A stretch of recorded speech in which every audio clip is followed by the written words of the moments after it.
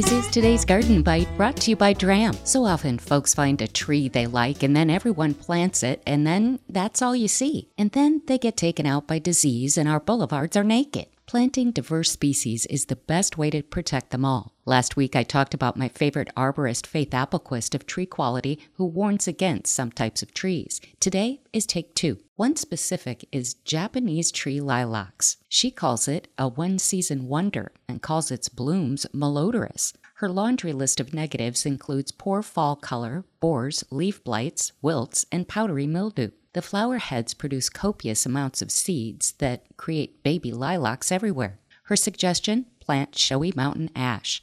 I have pictures on gardenbite.com. Most folks, I hope, know not to plant black walnut. It's not just the toxic juglone it produces, but the nuts are planted everywhere by squirrels. Trust me, I have it. And the trees are very messy in the spring. See it on gardenbite.com. Plant the native Kentucky coffee tree instead. Colorado blue spruce should be left in Colorado. Faith says the beautiful blue-green foliage just won't last here. And if you take a drive around neighborhoods, you'll see how many have lost all the needles on the bottom branches. They're then cut off and the tree just continues to defoliate. Intolerant to shade, wet soils, heat, pollution, or high humidity. Plant Serbian spruce instead. Remember, diversity is strength. P.S. I love my hackberry tree. Check out my website and find Garden Bite on Facebook, Twitter, Instagram, and YouTube too. Dram's Color Storm Soaker Ring is great for young trees, shrubs, and raised bed gardens. Thoroughly waters your plants with far less water wasted. The Color Storm Soaker Ring is made in the USA from recycled material. Purchase Dram at your local independent garden center or online. That's today's Garden Bite. I'm Terry Knight.